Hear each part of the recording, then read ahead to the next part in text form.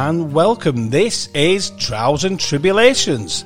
I'm Phil Airy and I've got my two cohorts, Sarah Owen Hughes and me, Faith Douglas.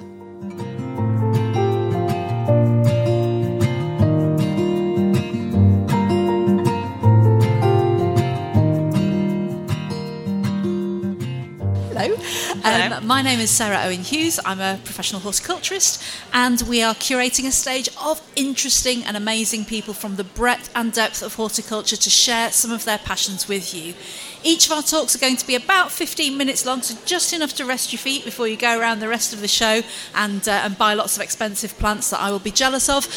So you're very, very welcome, and really look forward to hearing and seeing more of you through the weekend. So now, next up, first of all, I have to introduce my cohort, my partner in crime, Faith Douglas, Hello. who is a curator at a local arboretum, and she and I have basically brought our living room here, all of our belongings over the past 48 hours, to create somewhere that's a bit more relaxing, to sit and have a chat and to talk about other aspects of gardening that you might not have considered before.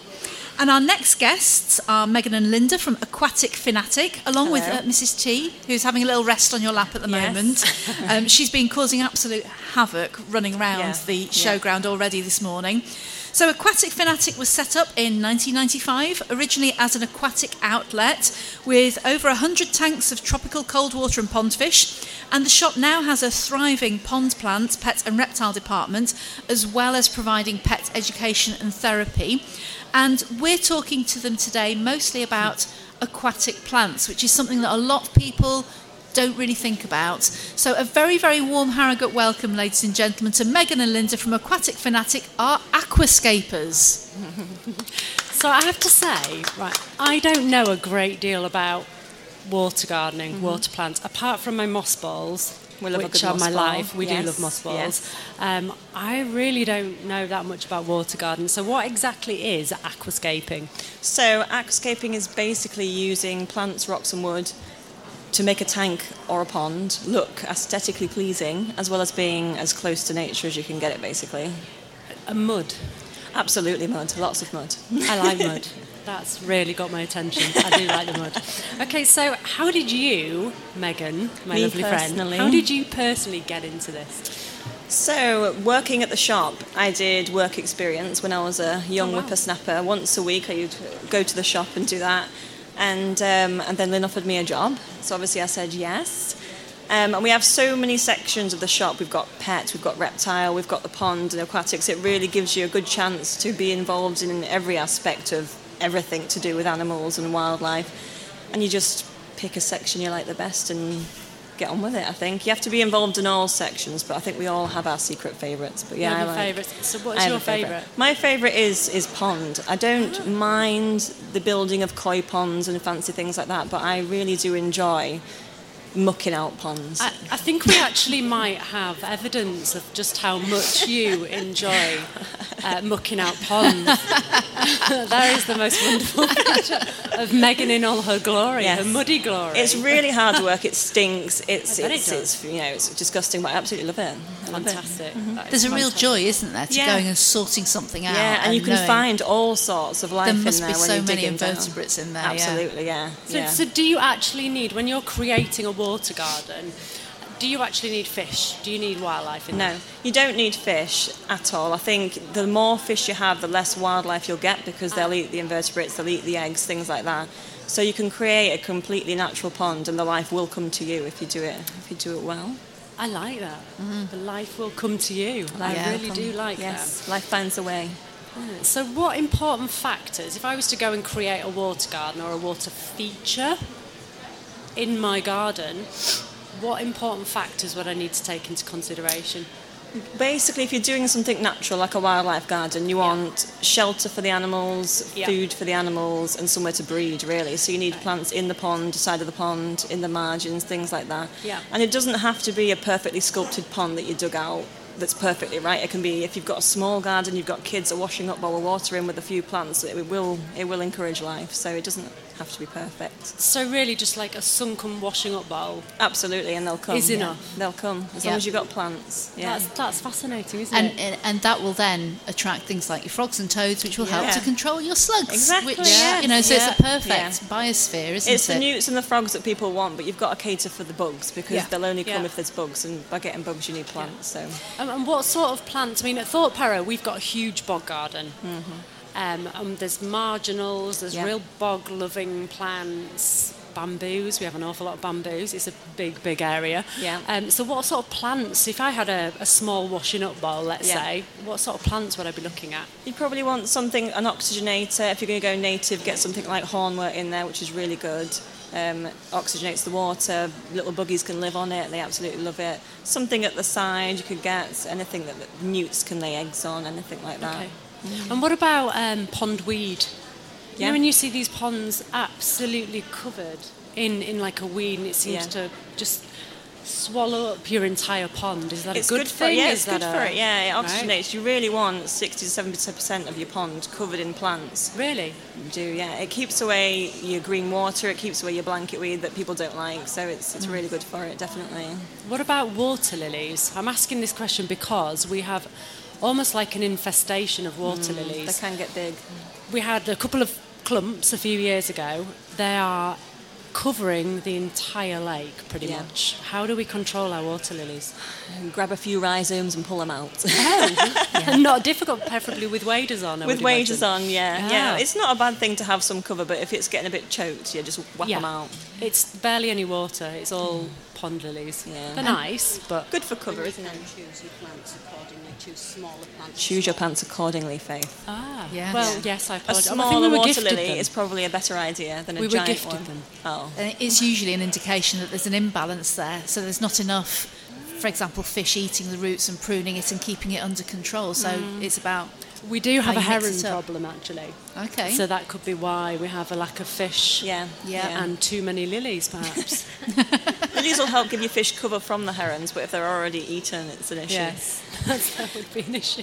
Now, Megan, I've noticed, certainly online, on Instagram in particular, recently, there is a massive increase in interest in this sort of thing, aquascaping, where you take a fish tank and you put plants into it and you grow your plants, maybe without any other sort of invertebrates or pond life in there. You know, it's not just your just for traditional the joy of goldfish. seeing like a landscape, isn't it? Yeah, absolutely, and that's really accessible to people who live in flats or in student accommodation, for example. So what sort of advice would you give people for those?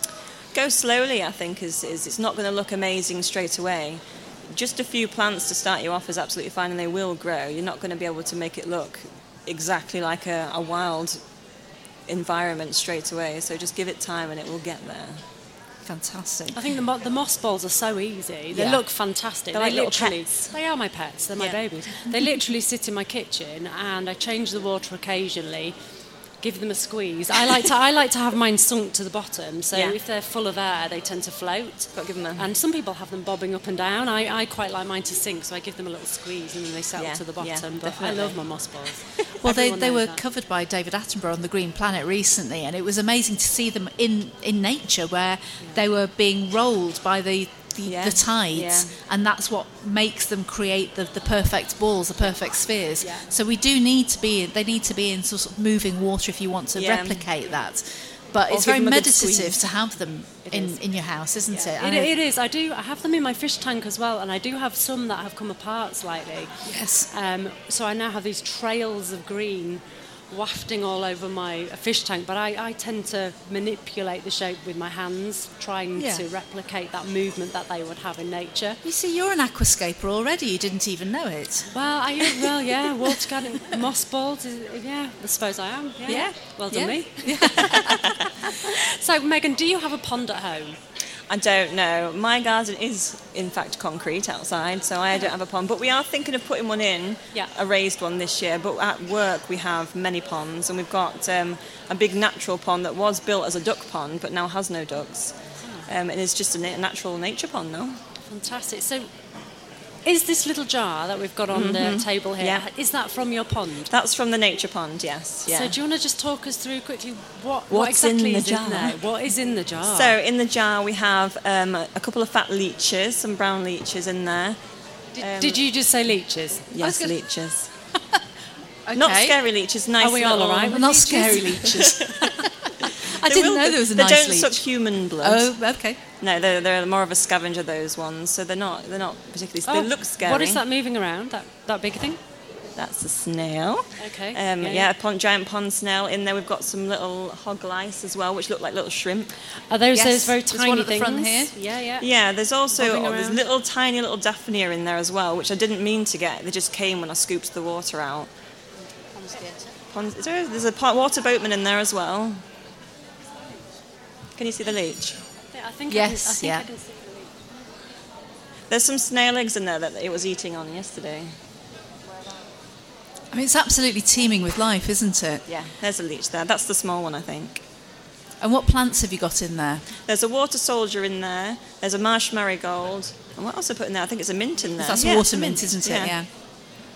Fantastic. That was just to keep them happy whilst they were absconded from their pond. And I remember when I was first training as a horticulturist, being told that if you build a new pond, because the water is obviously normally from a tap or from a water butt if you're lucky, the best thing you can do is to get a cup of water from an established pond and put it in. And I presume Definitely, that's to introduce all the microbes, the microbiome, Yeah, and then you want your good re-establish it bacteria quickly. in there definitely to help break down all the waste, that kind of thing. So yeah, if you get rainwater is a good way to start, but definitely water from someone else's established pond is a brilliant idea.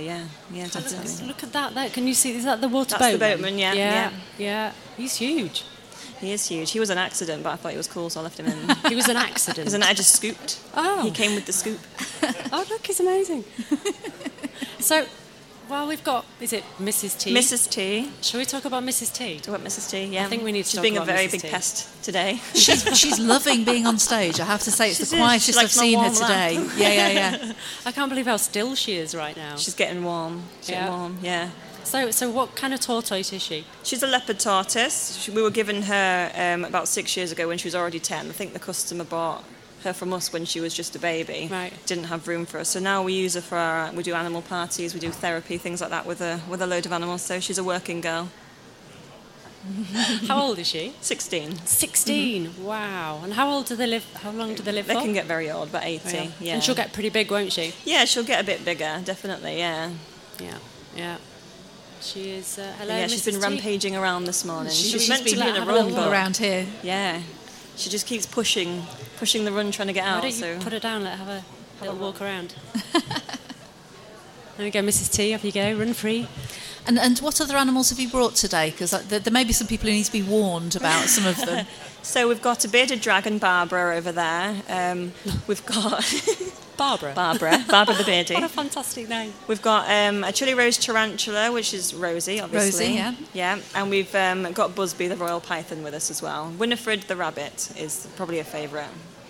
I think I'll give the python a miss.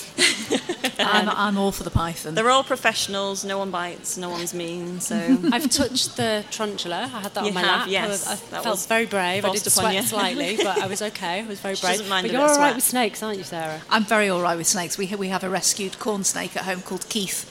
Keith He has his own Instagram page. Yeah, he does. Oh, wow. Follow Keith the corn He's snake. more popular than his owner. My son is most unimpressed. Okay, so finally, what is your most favourite thing about pond gardening? the life, I think, is just discovering it looks calm on the surface, and then you stick your hands in and pull them up, and they're covered in leeches and shrimp, and it's just amazing. That's what I love. Fantastic. Okay, thank you so much for coming on and chatting Thank you for to having us. Thank you very much.